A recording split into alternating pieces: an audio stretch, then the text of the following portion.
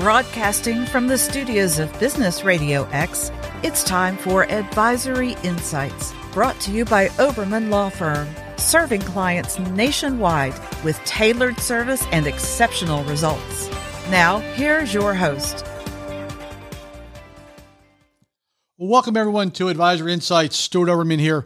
All right, folks, we're going to jump right into HR. We're going to have a series of HR podcasts coming through because it is such a topic going into 2023 and what's being done in 2022 to lead into 2023. So, but I want to keep this really simple because there's only, a handful of things you really need to do in the HR side in order to stay in compliance and in order to stay out of trouble. So what are we going to do? Topic today, simple steps to HR compliance. Simple steps. I'm not talking about reinventing the wheel. I'm talking about looking at things you're doing internally, what you need to improve, what the map is that you need to follow to the compliance. So let's take one of the first steps we need to do. First and foremost, folks, your managers have to be trained. A lot of companies, big, small, global, do not have managers. They're not trained, and they're not really up to date for the challenges that lie ahead. Look, I don't care whether you are a startup or a Fortune 500 company. HR compliance checks are mandatory nowadays. But there's a couple of things that I want to take a look at. I don't care whether you have a state, local, or federal issues you're looking at, or you're a federal contractor, or you are, doing business with big or small companies. I want you to listen to a couple of regulatory issues from the federal government we want to take a look at that you just have to know. One, Fair Labor Standards Act, FLSA. We talked about that on the previous podcast, but now we're going to look at, I want to know what your minimum wage requirements are. Are you paying overtime? Have you reviewed your Affordable Care Act? Now, all that's going to be jumping into recruiting and hiring as we jump into our next section. American with Disabilities Act. Do you even have a guideline for that? A little bit overlap from our last one, but still, I want to follow this trend. OSHA. OSHA violations are very, very stiff. They come with a lot of fines, especially if you are in the healthcare area. The Family Medical Leave Act. So what we're seeing now is, are there policies? When couples are having babies, now they're taking 12, longer weeks off. Are you prepared for that? EEOC. So we're going to do a statistics with EEOC in our probably next podcast or two that you're not going to believe the statistics on those. So that is why you have to be aware of what's coming local, what's coming national, and what's coming into your area as far as what you're doing, what you're located at. Recruiting and hiring. I'll be honest, most of these issues that we're going to talk about are an absolute disaster when it comes to company organizations. They're not prepared. They don't know. They just simply hire anyone that walks across the street. It's a body in today's world. We're seeing a little bit of a pullback, but they're still, they're hiring bodies, and their HR compliance is a mess as far as recruiting goes. So as we move quickly into 2023, I really want, again, I don't care whether you're a startup or Fortune 500 companies. We have some very, very, very big companies that I will assure you are substantial revenue companies, billion-dollar companies, $500 million companies. They are not where they need to be. And this is a great time for them to take a look at some things. So what are we doing? I want to look at recruiting. I want to run through some things that you have to have for recruiting or should at least take a look at, because now it's down to HR. And if HR doesn't have the tools to go forward with these, then really the C-suites are going to have more headaches down the road. I want to see that my companies have use of non-discriminatory job descriptions.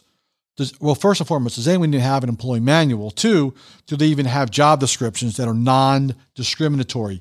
You have to look at those. You have to put those guidelines up. Two, are there proper questions that you are asking for the interview process? Are you complying with the salary issues? Are you complying with records requests? Are your people even trained on asking questions for that? I know we've said some stuff in the past about proper interview questions. I would urge all of our HR people, C-suites, employees that are listening to this. I don't care whether you own a dental office or you sell major manufacturing to global industries.